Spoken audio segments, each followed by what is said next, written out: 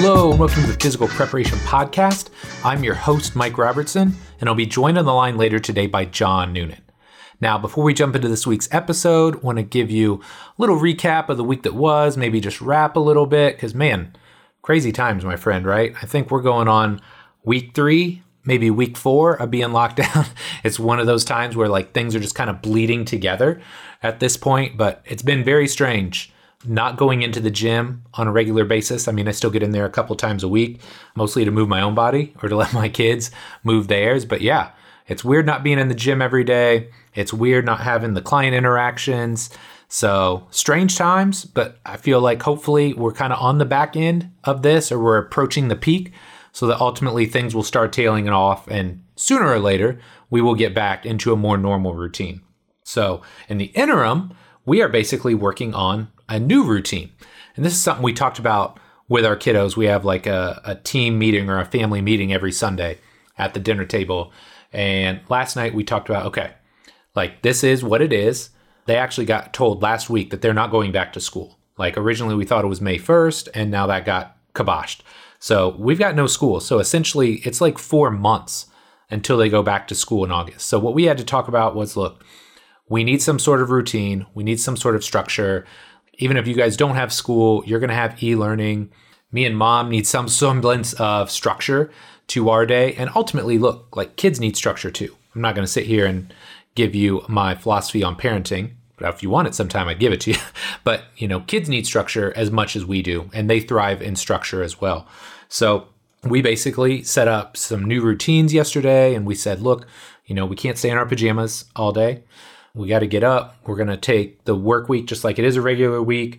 Jess and I are going to split up time. So she's got like 3 or 4 hours in the morning. I have 3 or 4 hours in the afternoon, so that we can kind of divide and conquer, make sure the kids are getting, what they need physically, spiritually, emotionally, nutritionally, if that's a thing, because they like to eat.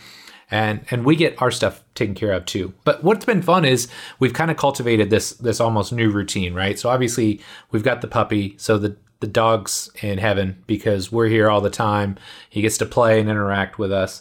We've been doing a ton of puzzles. I don't think that's really a routine, but it's something that we've been enjoying doing together as a family. But I think one of the coolest things about this experience so far is that it's allowed us to do some things with the kiddos that we maybe wouldn't necessarily have as much time for.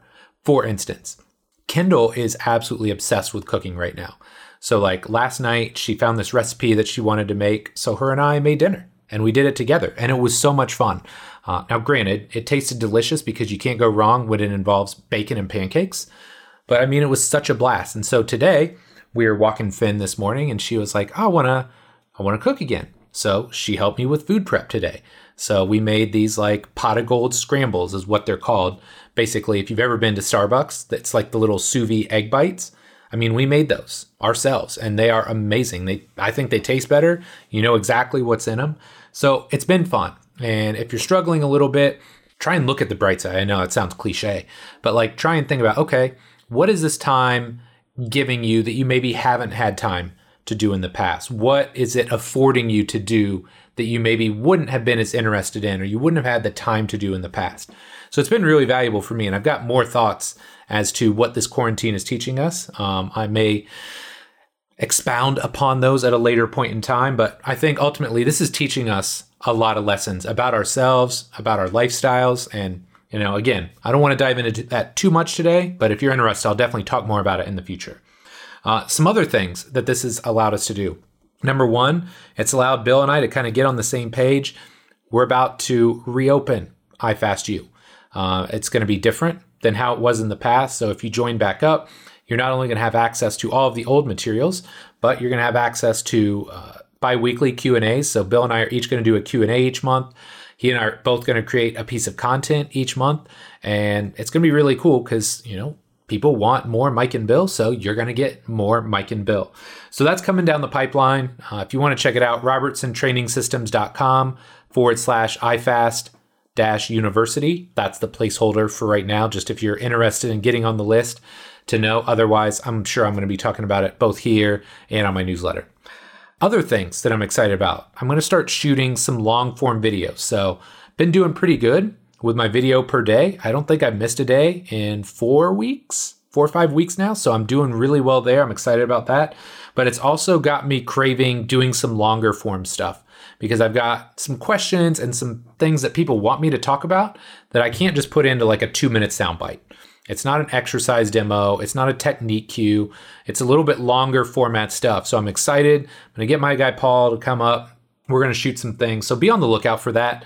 It may be end of April, mid-May before I can actually do it. Again, it's kind of a logistical thing right now, but I'm excited to work on that with him.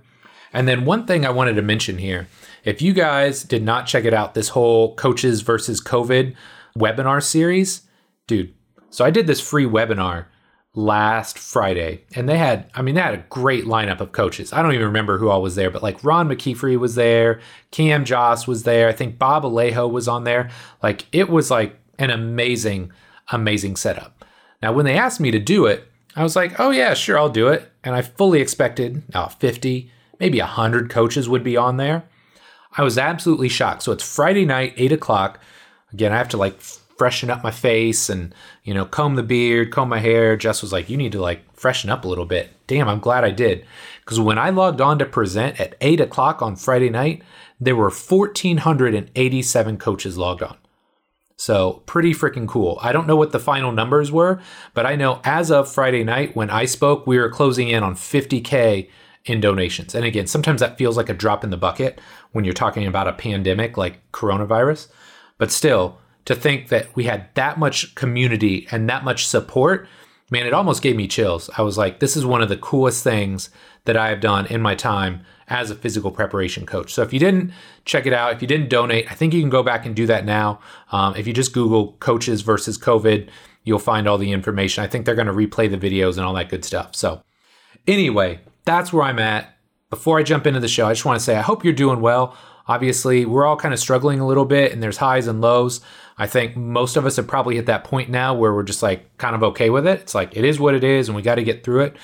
I hope you're there. If there's anything I can do to help you or support you, anything at all, hit me up, social media, email, anything that I can do to help you out, I would love to do. So my friend, let's take a quick break and then we're going to jump into this awesome new show with my guy, John Noonan. This episode of the Physical Preparation Podcast is brought to you by Momentous. For many years, I simply disregarded the age-old advice of getting liquid protein in either during or after workouts. Part of this was due to the fact that most had so much crap in them, I didn't want to put them in my body, and others might have been high quality, but tasted absolutely disgusting. However, if you're looking for a protein that's not only high quality, but also tastes amazing, you need to check out Momentous. I've been using Momentous for several months now, and I can tell you it's hands down the best tasting protein I've ever had. But it's not just me. I have numerous elite level athletes who are very picky with their protein powders, and every one of them raves about how great Momentous protein shakes taste. And while the taste is amazing, the best part about Momentous is that they're incredibly transparent with what goes into their product. You never have to worry about a tainted or dirty supplement, as all of their products are NSF and Informed Sports certified.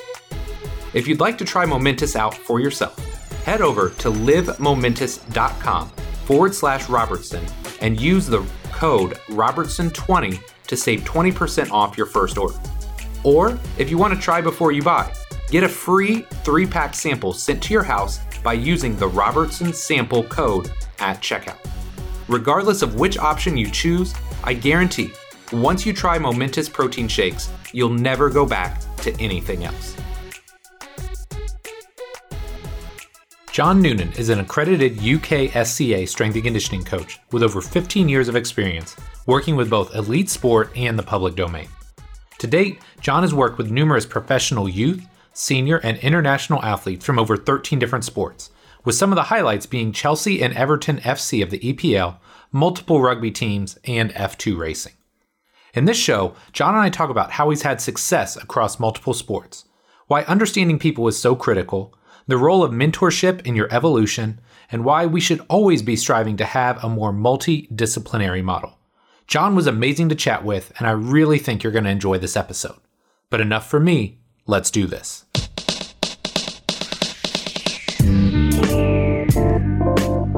John, man, thanks so much for coming on the show here today. Really excited to chat with you. Could you start by just telling us a little bit about yourself? Sure. Yeah, listen, Mike, thanks for having us on. I've been an avid listener for on and off a few years, as I just mentioned to you off air, so it's great to be here. I guess in terms of my background, it's pretty multivaried. I guess I'm the gypsy of the sport world a little bit. I've done quite a bit in a few different areas, and to coin a term off one of my friends and colleagues, Nick Grantham, that I guess become a bit of a specialist generalist in a number of areas. But yep. I started in team sport predominantly, in football, rugby union, did some work in rugby league. Around that time, did some work in snowboard cross, Olympic ski and snowboard with a freestyle group, some alpine ski, a few individual sports on the hop, and then back into football before now, where I find myself as a private business owner, an entrepreneur at hand, and consulting with athletes and teams and running a coach mentorship. That's awesome, man. Stressful times to be a business owner too, right? A little bit more stressful than usual anyway.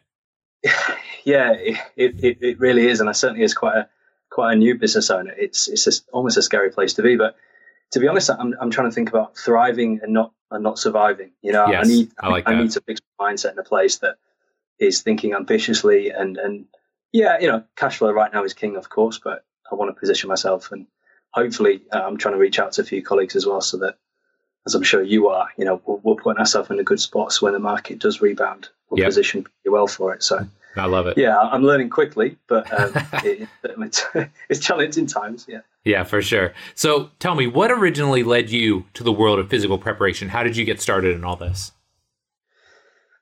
Well, I mean, I guess like many guys my age, I dreamed of becoming a football player. Failed miserably at some trials for Hull City Football Club, and I went into college and then really enjoyed that scene of just competitive football locally, albeit amateur. I was never that great at school, if I'm honest. I didn't necessarily apply myself that well. Didn't have a great deal of focus, and it wasn't until the exams came around that I got my ass into gear, and fortunately just scraped into university. And then I found sports science. Yeah. And it was really through that experience that a passion grew, a real fever inside me grew for that. And I was already working in the fitness industry, you know, working with a range of Joe Public and a few local amateur athletes. But I knew that I really wanted my future to still be in sport. And then at that time, I guess S&C, you know, certainly, I guess the time when you were starting at that point, yeah. or you doing your work in 2007, I heard of you and, you know, the likes of Mike Boylan, and they were the pioneers that paved the way for some of the materials that I read, some of the things that I listened to, and the methods that I use and develop myself today. So it was very much through the sports science and then an internship, and I kind of got the bug from there, really. So I love it. It's been a really good ride so far. I love it. So take us from that point to all these different stops that you had. Like, can you kind of like connect those dots and help us understand your career path? Because I think a lot of young coaches assume, or they think they have this vision, right, of who they are and where they're going. And then they realize like the road is a lot less direct than most of us think. So I'd love to hear just a little bit about your career path along the way. Yeah, if I'm being really honest, I had very much an idyllic plan ahead of me, which was I was going to be an intern, an assistant, a full-time coach on the ground. Then I was going to head up a program and be a performance director. That was the idyllic pathway. I was going to work. Ideally, England rugby was going to be the pinnacle for me, and I felt at one step or another I was slowly making moves toward that. And then life got in the way a little bit. And I was saying to you before the call, we've got a young family now, 2 girls under the age of 2, another one on the way as well. So we've got. Oh man, it's it's gluttony for punishment, isn't it? But So I met my wife now in 2012, and at the time I still wanted to work, and I do in full-time sport for the rest of my life. Yeah. But I think there came a point in my career where I recognised the cost on myself as a person and the family, and yes. And whilst the work's worth doing, definitely, and I've been fortunate to work with some incredible people and some great teams and outfits, but I recognised, I think it was a conference I went to one year, and 95% of the people in the room were men. And this was an annual conference in rugby. And I would say a large proportion, if not the majority, were all single, if not divorced. Yes. And I thought, okay, this is the crowd I'm stepping into. This is the reality. And this maybe is the cost. And I had a long-term relationship that failed prior to now my wife, and I'm glad it did. But it taught me a big lesson that, you know, you have to make some sacrifices if you want certain things your way. And I talk to quite a few coaches on the mentorship right now that being in sport, it's not just a job, it's a vocation. And it's a commitment that not you, but the family have to make. And, yes. when we talk about doing the hard yards, skin in the game, undoubtedly one person in that marriage or that relationship has to compromise. And I'm fortunate that my wife sees the passion and the value, hopefully, that I do, and that it can support the family. And really, her plan becomes my plan. But I definitely talk about it as being our plan. Yeah. But it is very much, I think the reality is a compromise. Yeah. If you want to be in the long term. And I think if you're the sort of person who can find a fit and a harmony with, actually, my compromise is I want to be single, I want to be for the job, and this is who I am, fantastic. And that's exactly what you should do. Yep. But I think if you, I don't know, for want of a better word, this might be terrible to say so, but if you want to strike more of a balance that I think you identify with as a person, then maybe you have some difficult decisions to make along the way. Yeah. And kind of that's where I've gone, and it almost looks a little bit of hopping on the CV. But one thing that's always stuck by me is to be incredibly ambitious and driven for achieving excellence. And I became quite picky, I would say, about 5 years into the career, to want to align myself with groups and an organisation that really embodied the level of training or thinking or behaviours that I wanted to model, because I consider myself an absolute professional, and therefore how I conduct myself and the relationships that I hold, for me, kind of need to feel like my identity is at peace with the work that I do. It is very important to me that I have to be in a place that models that. And inherently, admittedly, I've struggled when that hasn't been the case, and made some difficult decisions and been faced with some tough environments sometimes. But I think great characters forged in adversity. And I think through that, I've become a stronger person and a clinician and a better father and a husband as a result as well. So, but, providing everyone's on the same ship, on the same bus, I'm in. I love it. Yeah, I remember, I think it was Keir Wenham Flatt, when he was on my show, said something along the lines of, every professional strength coach is either single or on their way to being single. and I thought that just really resonated with me. And I'm like, it's true. It's why, I've never, like you, I have a strong desire, I would say, to be around a professional environment and work in that environment, because I think the stakes are the highest, which I like and I enjoy. But at the same time, I was unwilling to make some of the personal sacrifices necessary to do that. So mad respect to you, man. Yeah. No, likewise. And it's never a tough decision, but, I still go to the conferences in the UK, for instance, and it's difficult not to aspire to, some of the keynote speakers that you see out there who are working with the likes of NFL, high-end athletes. And that's certainly, I think, what, if you follow, anyone prominent in S&C and on Twitter or Instagram, and that's what their identity is. And many people want to emulate that, but not many people understand the cost of business. Yep. I love it. So I'd love to start by talking a little bit about your overarching philosophy when it comes to training, because one thing you have had over the years is great levels of success across multiple sports. So let's start with a very simple question, although maybe not easy. What are your big rocks when it comes to training and coaching? What are some of the things that you think have allowed you to be successful across all those sports?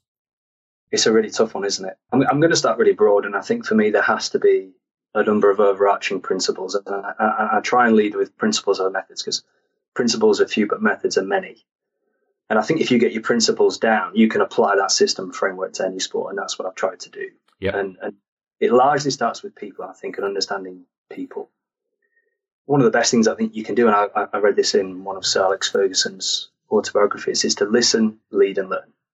And that you have to be able to listen first before you learn about the key assets and people in that environment and how you maybe need to influence them. And then when you have a really good handle on, let's say, the behaviors, the values, and the beliefs of people that form a culture, then you're in a position where you can probably start to influence and advise and recommend and then steer that ship in a certain direction that you think you need as part of an S&C program, or your role as a leader within a group. The second one is, I think it's really important to identify the vision and the expectations of that environment or that group. Of course, more often than not, the expectation is to win, and sometimes at all costs. But what we do in a training environment week to week, sometimes it's not always about winning come a Saturday. Sometimes it's about just getting a saturation of, can we develop enough skills, consistency to be at the party come the end of the season for a championship playoff, for instance. So again, you need to identify that. And I think once you can determine that, then as a coach or as a leader in a group, you can then probably influence practice more effectively, because you've got a working hypothesis for what your influence is right now, and then further on, what the delayed gratification of that impact is. And then the third thing is process. And commonly we're always taught to analyze the sport and reverse engineer the process and figure out what it takes to win. And for me, that's as critical as any sport. Whether I'm a first-year in coach or a 15-year experienced coach as I am today. And I think once you identify the process, then you can apply more of the common threads of performance enhancement and preventing injuries. And I would say that probably, and it's a little bit controversial, but in the last 5 years, as someone who's an S&C, a sports scientist, S&C coach, I've probably spent a little bit more time developing a skill set within physical therapy and applied medicine, because I think of the rounded importance that we need to continue to have as S&C coaches that can adapt and apply a number of tools to get the job done in a number of environments. So, I've gone from working with groups to now working on my own as an individual, where you're traveling the world with different athletes and groups, and you have to be able to get the job done and not take on things that are outside of your domain or your skill set, but at least have a little bit more leverage to offer value to a group or a person if you have a breadth of skills and experiences to offer. Yeah, that's so powerful. And, I'm reminded of 2005, 2006, 2007, when Eric Cressy and I were writing a lot of articles for T Nation, and we were kind of making names for ourselves. And a lot of people tried to almost like bash us and say that we were trying to be physical therapists. And what I always tried to relay to them is like, no, but I want to understand what their job is. And I want to be able to kind of bridge that gap between the two. And now these are the discussions here 10 years later we're still having about being on the same page. And it's why we have the high performance structure, because like you alluded to, like you have to understand the entire training spectrum if you want to be able to have success. And like you said, if you want to work in a high performance environment, you need to have an understanding of all the various roles and what everybody in that chain is trying to do if you want the whole team to be successful. 100%. And I think that certainly in the UK, that's where my experience largely is. We're very comfortable with the idea of improving performance and developing people for sport competition. But I think where we tend to struggle inherently as practitioners or multidisciplinary departments, and I can say this from an experience in football, we have this identity issue that between your physical preparation coaches and your medical therapists or your physiotherapists, there is inherently this conflict. Yep. And it's a conflict of interest where in the physio world, their first thought is do no harm. Yep. So any delivery of any exercise of any intensity modality is do no harm first. Whereas the preparation coach is going, I've considered the risk, I'm going after the reward, and this is how I will apply that to fit the individual and the profile. And I think what I've tried to do is play less on either side of that spectrum and try and find the middle spot, if there even is one. It's like a chasm, but stand absolutely. right there. Ask the key questions that inherently people are often quite uncomfortable with. But when we see things like, movement pathology, chronic injuries, patellar tendon issues, for one example, it's asking the key questions about why does that knee keep getting pissed off? They're squatting well, they're moving well in all exercises that I want, they're clean on the bed, but why is it they break down constantly when we look at running or we return them to running? Even if we've got the application of loading right, so we've avoided training spikes, you've prepared them well enough, all your diagnostics suggest that they're ready to go, but we haven't yet quite figured out what's happening on the pitch that's breaking them down the most. Yep.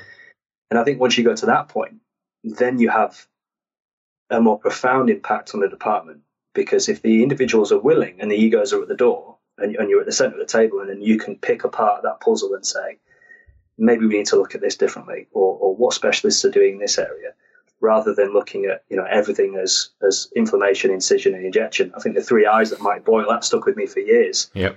He would mention it's not just about that. If we keep having an athlete that breaks down in front of us, and maybe it is the way that we're applying the S&C programs sometimes, but have a willingness to peel that onion back and think a little bit deeper and look at the value of pain science and understand some of those models to help us figure out what is it we're missing as part of just get strong, because sometimes that isn't always good enough, is it? Yeah, absolutely. So kind of along those same lines, what are some of the common threads that you see when you're working with athletes, regardless of the sport that they're competing in? So like, what are some of those key factors that you see in those athletes that have been successful across sport? Well, I mean, talking about, again, my experience from football to collision sport to Olympic winter sport, the sport, the competition, the training is substantially different, but quite often there's a real commonality, I think, in the people and the behaviours that you tend to work with. And I think probably in the last year to 2 years, so I currently do quite a bit of work in Formula Motor Racing, and it's really stretched me out of my comfort zone to first and foremost, there's very little impact from a training perspective I can often have, particularly at the track with someone like that, because the training's done in pre-season. The season is so congested, it's largely about maintenance, if not a little bit of peaking here and there. And you're really faced with someone, other than carrying a water bottle, an umbrella, and making sure nutritionally they're good to go. Mentally, there's a huge bit of work to done in terms of making sure that they're in the right place to cope with anxiety, expectation, pressure, and make decisions at the right moment.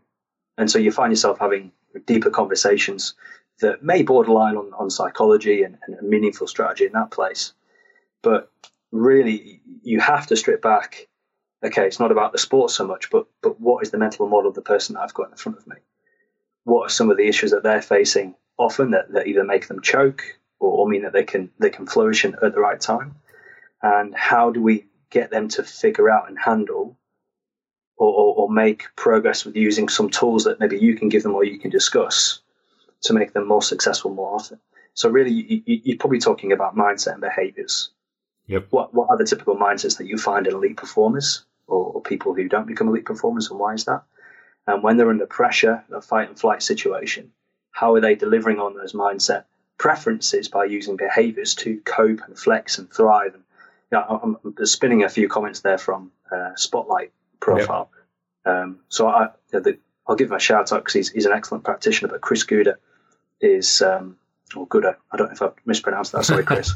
But he's a phenomenal sports psychologist who does some work with us as an expert at HITSA performance, and we've got some phenomenal people as part of that program where we deliver our services to the motorsport world.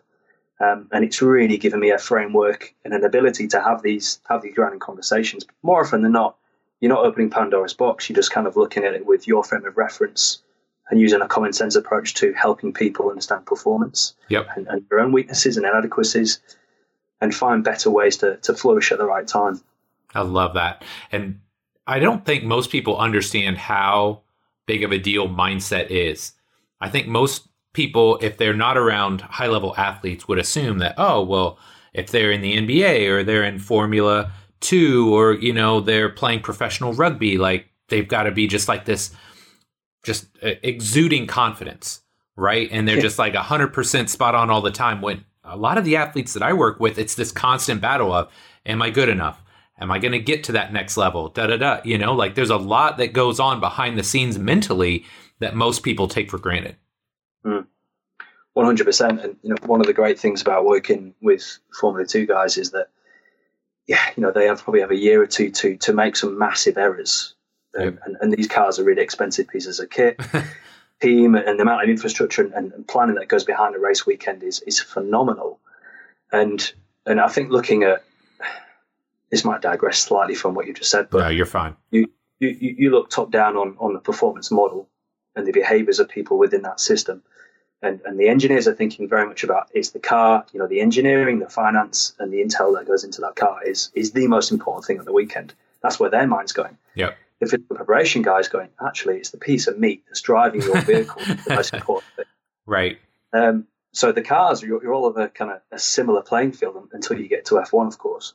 But the individuals behind that wheel are phenomenally important. And yet we overlook the importance of getting down to what really matters and influencing the people behind the wheel, rather than just looking at the mechanics of the situation and thinking it's all about the car, the intel, and the software that you're using. Much like, I'm sure in football and other team sports, we plagiarize the importance of having efficient monitoring systems, right. GPS systems. but it doesn't define the success of the individuals that are kicking the ball around at a weekend. Yeah, I love that. So on the flip side of that, what are some of the biggest differences you've seen across sports? And how do you go about addressing or handling those as a coach? Yeah, it's a really quite tough one. I mean, the biggest differences I've seen in team sport, collision, and Olympic sport, and the motor racing, of course, is the mode of the competition. The nature and how they compete, the activities behind the competition. Apart from that, I think the similarities or the differences, should I say, kind of stop there. Yeah. And again, I think as a coach, again, who has to perform and provide a meaningful service at any one of those levels or environments, again, comes back to how effective you are kind of being a chameleon and then adapting and changing your model almost on the fly. Yep. Again, leading with kind of a people first approach and getting down to the basics of what do these people need out of me right in front of me? What type of behaviors and individuals do I have to influence? What are the behaviors and values of the people around those who are key performers that are often there as well? Yep. So, for instance, well, actually, do you know what?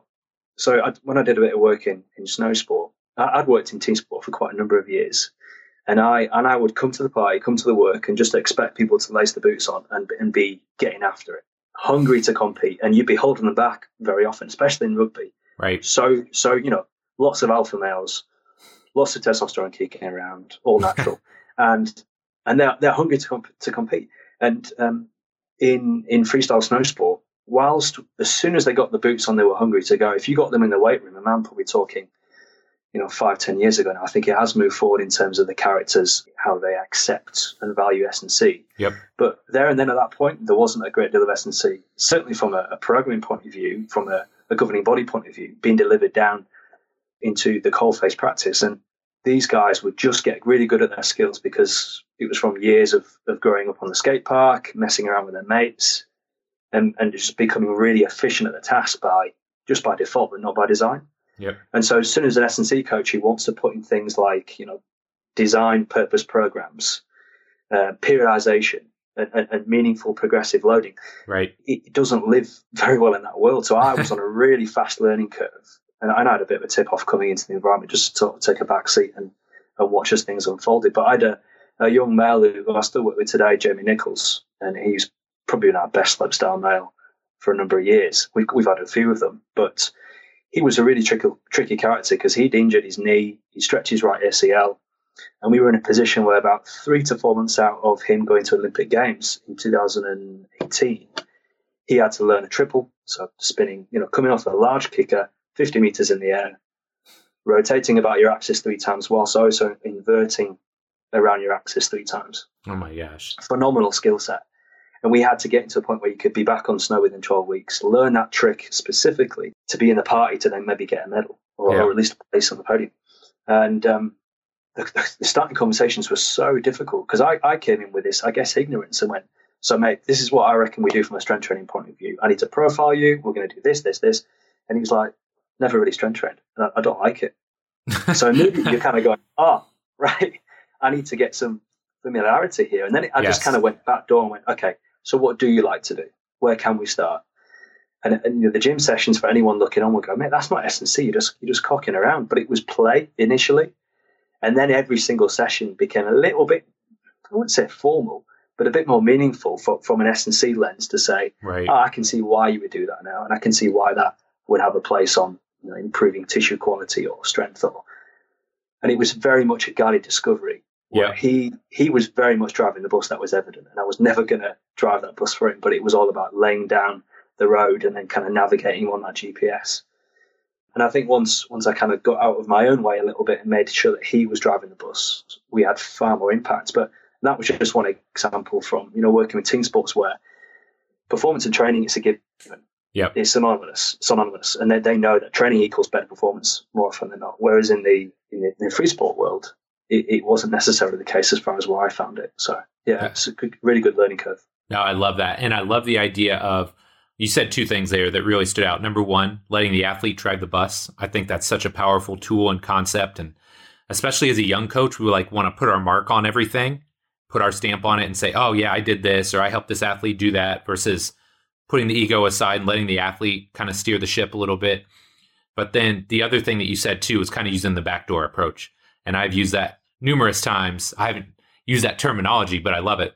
Of, some people just aren't into the weight room as much as we are.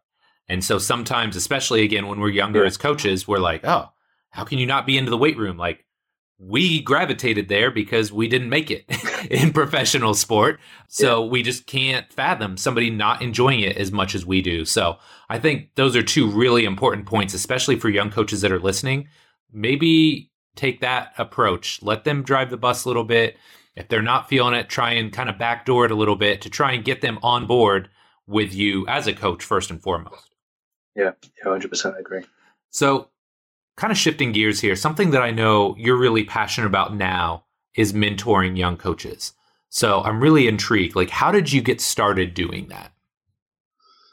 Do you know what? It was never a plan, but as a byproduct of being the head of S&C in a few different environments, naturally you're in charge of a group and a team. And I think when I was developing as a young coach, like sub 5 years, I was hungry for direction. Yep. I'd never wanted to sit and pick up books until now, but I was very much learning through doing, and I was hungry to see best practice delivered in front of me and almost emulate a lot of those things and kind of steal from different areas, amalgamate it into mine, and then apply it based on what I saw in front of me. And for the most part, that can work. But I went from working in the Premier League very early in my career. I had a really great couple of mentors there, one in sports science nutrition, another one in S&C. And they were phenomenal, particularly in football. But as soon as I went into rugby, again, I was looking for that best example, that best model. And I didn't find it. I was really disappointed in what I found. And I'd cherry-picked a role, if you like, in a club, which I won't mention now. And the head at the time, the head of the first team, I was a bit disappointed in what I saw, to be honest. And that was a guy who'd been there for 20 years and been international coach and lots of success. And it kind of at that point really confirmed a lot of the earlier online information that I'd grabbed from the likes of Mike Boyle, yourself, Eric Cressy, you mentioned as well, and a few other leaders where I thought, well, I know that's best practice there. I'm just not seeing that emulated over here. Right. And so it became a real, I guess, urge of mine throughout my career to make sure that I was always achieving and trying to model best practice. But when people ask me certain questions, make sure that I was living up to my own standards. And so a long way of saying that when I left my recent role at Everton Football Club, a couple of guys that had worked underneath me or in different groups, but within that setting, they reached out and said, would you be up for formally mentoring me? And so I kind of by default created a process around it. They really enjoyed it. I was really enjoying that because it was keeping me honest and me forward thinking in my practice.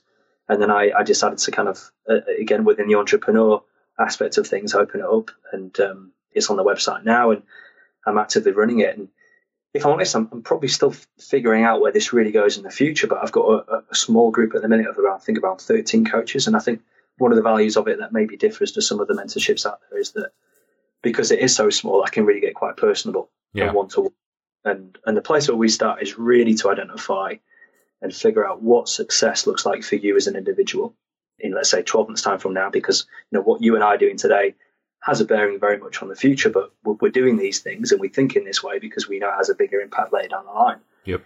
And so I try to look to reverse engineer the process and then co-create a framework that puts the building blocks in place to get there, holding us both accountable to the material, the knowledge, the skills that we need to create around it. And then, again, guided discovery, walk them through that process, but make sure that they're driving the bus, that they've got the skills that they can apply in their environment. And I'm not just saying, use this template, off you go. So, yeah, it's been a really humbling but great experience so far.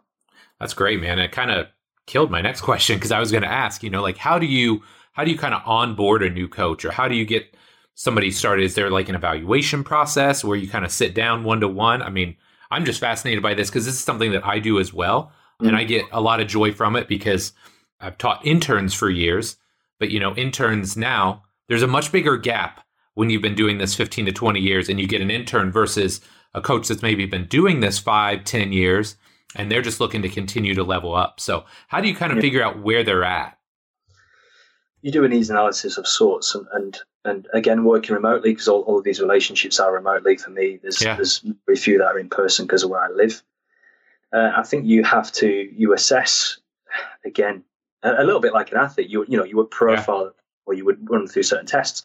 So we'll have some pretty deep conversations on where they're at from a mindset and a behavior point of view. So kind of using some of my experiences in that spotlight profile, and then figuring out or kind of walking back through some failings or some experiences that hadn't gone so well, and then apply their mindset and behaviors to maybe that's what we could have done differently. Let's think about this going forwards, but making sure that as a person, they're growing as part of the process and not just becoming a coach who can talk sets and reps, for instance. Right. And then we want to talk about, okay, so what is the ideal goal for you in the future? And if that is to get a role within a full-time club, or you want to be a certain position within 10 years from now, well, listen, I can tell you these are some of the requisite qualities that you're going to need to have. Do you have these at the moment? And it's a simple, identify what's missing, plug in the gaps with what we'll cover from information. Some of it's very much knowledge-based that I'll deliver. And other bits are a little bit more kind of check and challenge and have regular conversations about what's your thoughts on that? Can I challenge you to think this way? Maybe if we be a little bit more creative about this process, what do you think about that? So some of it's apply and then review afterwards, but a lot of it we're doing needs analysis on what's missing based on where they want to go, and then fill those gaps in as we go a little bit more. And that's kind of just through a regular month call process. And it's not perfect. And I guess I do, at the moment, at least adapt some aspects of this process as we move forward. But it's given me a lot of impetus to think about how I would try and at least influence a bigger group of S&C coaches or therapists in the future. I think there's a lot of mileage in it because you and I, I'm sure over the years, have gone to many conferences, workshops, webinars, online learning platforms, and they're fantastic. But more often than not, you find yourself learning their module approach, whatever that is. You fit their system in a way, although it's well intended to help you. It rarely gets down to the bare bones of what you need. And what's specific to your background and your interest and your values and beliefs, and challenging that. And I think that's where the real richness of this one-to-one relationship can go. Yeah, and that's something that I really enjoy about the mentorship process as a whole is, number one, you learn more about them as a human, and you start to figure out like why they program the way that they do, why their thought process is the way that it is. But I think what's fun as well is kind of that evolution of the process as well. And as you work with somebody longer and longer, just the relationship changes in the sense that when you're starting with somebody, they're looking to you for answers or insights. And as you maybe give them some of those and you start to help them understand things better over time, now it's not so much this, I'm going to give you the answer. It's, I'm going to ask you more questions until you kind of figure out what the answer is for you, if that makes sense. I think kind of that back and forth process is really valuable as you continue to work with a mentee or a young coach. I couldn't agree more. I think the evolution that you've probably just described better than I ever could actually, but definitely the conversations and I think the things that you're getting to work on with someone who's been on maybe sub 3, 4, 5 months is very, very different to someone who is 8, 12 months plus. Because they have the methods, right? They have the tools, they have the practices they're probably in an environment somewhere. But you're just helping them navigate some obstacles that they come up against. And invariably you're coming back to, you talked about before, but mindset and what choices we're making and why. And I think that's quite a humbling question for a lot of people is, what is it you want to achieve? And then when you get down to, okay, so what does your working week look like? What kind of actions are you taking based on the things that you say you want to achieve? Right. And quite often you'll find that these two things are in massive conflict with each other. Yes. The behaviors and actions are nowhere near aligned to the purpose.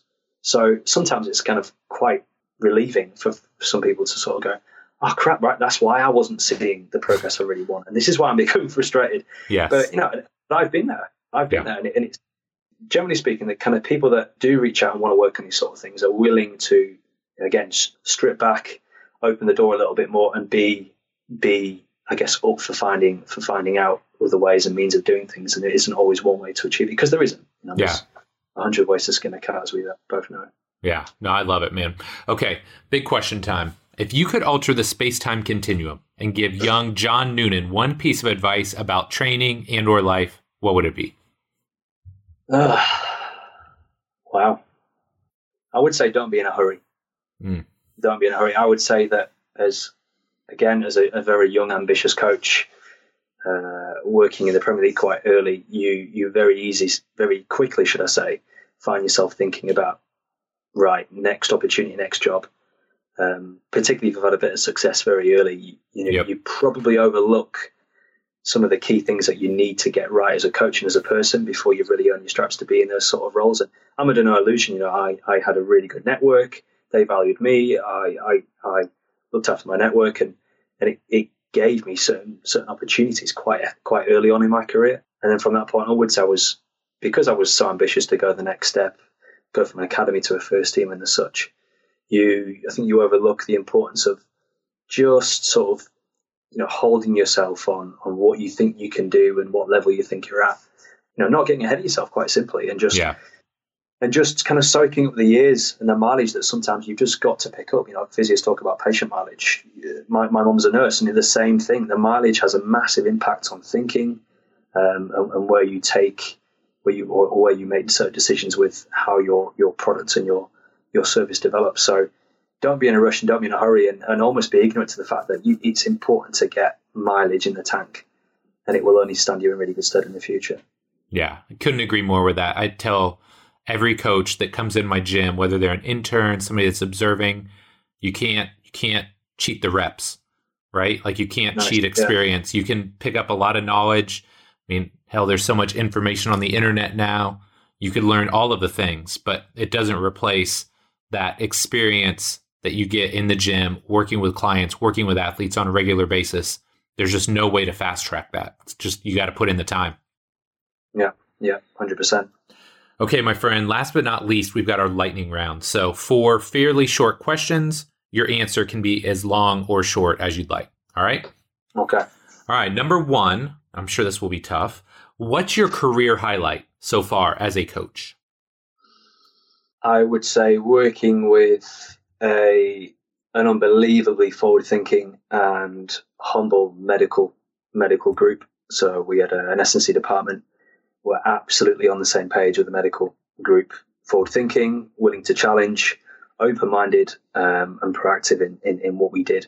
And that was when I was working in rugby league with a group. Yeah, they were phenomenal. That's awesome, man. Number 2, you've worked across a multitude of sports, and I'm sure you have fond memories of all of them. But is there one experience or position that really stands out to you? Well, the freestyle ski snowboard was pretty cool. Going to some amazing places, stood on the top of a kicker, helping out with the coaches a little bit, filming guys as they're coming over with these tricks. You kind of pinching yourself thinking, I'm getting paid for this. This is unbelievable. Equally, those experiences are so, again, that word humbling, but because of what they do is on the knife edge of either trauma or success. They land the trick and it all goes well. They medal. They don't land the trick and they fracture something and they get a concussion. And people have died doing this stuff, as you know. So, yeah, absolutely. Yeah, it's really rewarding to see them come down at the end of the day after putting a tough session in, but some phenomenal people as well. Yeah. I love it. Number 3, talk to me about what it's like working in the EPL. Exciting, challenging. Politics are rife. I can imagine. Be it player politics or coaching politics. I think when I was definitely working at first team level, you live almost you put the graft in during the week. Everyone's thinking the same way. It's about the weekend and the fruition of what you do. You kind of see that as a product come out of the weekend, and then being at the grass level with a group, sort of feeling the atmosphere and the energy from the ground around you with all the fans in it is phenomenal. There's nothing like it. Yeah. But the politics are certainly a downside, and if most of the minutes of the week are spent with politics, it can get very challenging. But again, I think in certain clubs they do it really, really well. I think they've got great joint thinking, great people, and great practice happening. So that's really rewarding if you get a good fit. I love it. Last but not least, number 4, what's next for John Noonan? What are you working on? What are you excited about? Anything? Yeah. So, well, listen, it was only a year ago that I decided to set up my own business, NoonanPerformance.com, where I'll consult with athletes, serious individuals, corporate clients, and then the coach mentorship. And I'm really still kind of feeling that out in terms of where we're taking it in the future. So I'm enjoying the roller coaster of entrepreneurship and owning a business, which is teaching me a lot of healthy lessons along the way. And so really it's going to be about moving that from a period of introduction to growth and hopefully maturity, and get out of what's in front of us right now with this horrible virus is the most important thing. I love it, man. Well, John, You've been amazing to talk to today. Really appreciate your time. Where can my listeners find out more about you and what you have going on? Thank you, mate. Really appreciate that. So more than happy if people want to reach out over email. You can get me at, which is john@noonanperformance.com. Alternatively, Instagram, Twitter is probably where you'll see me most with John_M for mother _Noonan. It's quite a mouthful. I need to change that if I can. But yeah, that's what you'll get me on those two channels. Awesome. Well, John, thanks again, man. I really appreciate your time. Yeah, great to chat. Thanks, Mike. Thanks very much.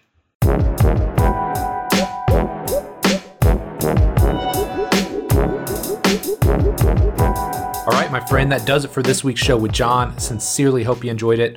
I love talking with people like him because there's just so much to be gained when you listen to somebody that's been successful across multiple sports. And obviously, he's been successful in soccer, in racing, in rugby.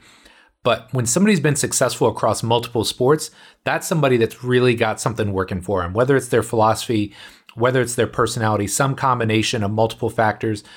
There is a reason that they've been successful, not just in one sport, but in multiple. And there's a lot of knowledge to be gleaned from people like John. So I appreciate his time and him coming on. Now, small favor to ask, maybe two. Number one, if you are not already subscribed to this show, what are you doing, my friend? You got nothing else to do. You're locked up in quarantine. Might as well get smarter each and every week. So take 10 seconds out of your day, subscribe to the show, iTunes, SoundCloud, Stitcher, Google Play. We're pretty much everywhere. So if you're not already subscribed, do that now. If you are subscribed, thank you. I appreciate it. Now, do me one more favor. Go to the iTunes store, give me a rating, give me a review. Ratings and reviews make a massive impact on how many people see the show and how many people are exposed to the show. So if you would take 2 minutes out of your day and do that for me, I would greatly, greatly appreciate it. So my friend, as always, thank you so much for your support. Love and appreciate you. And we'll be back soon with our next episode. Take care.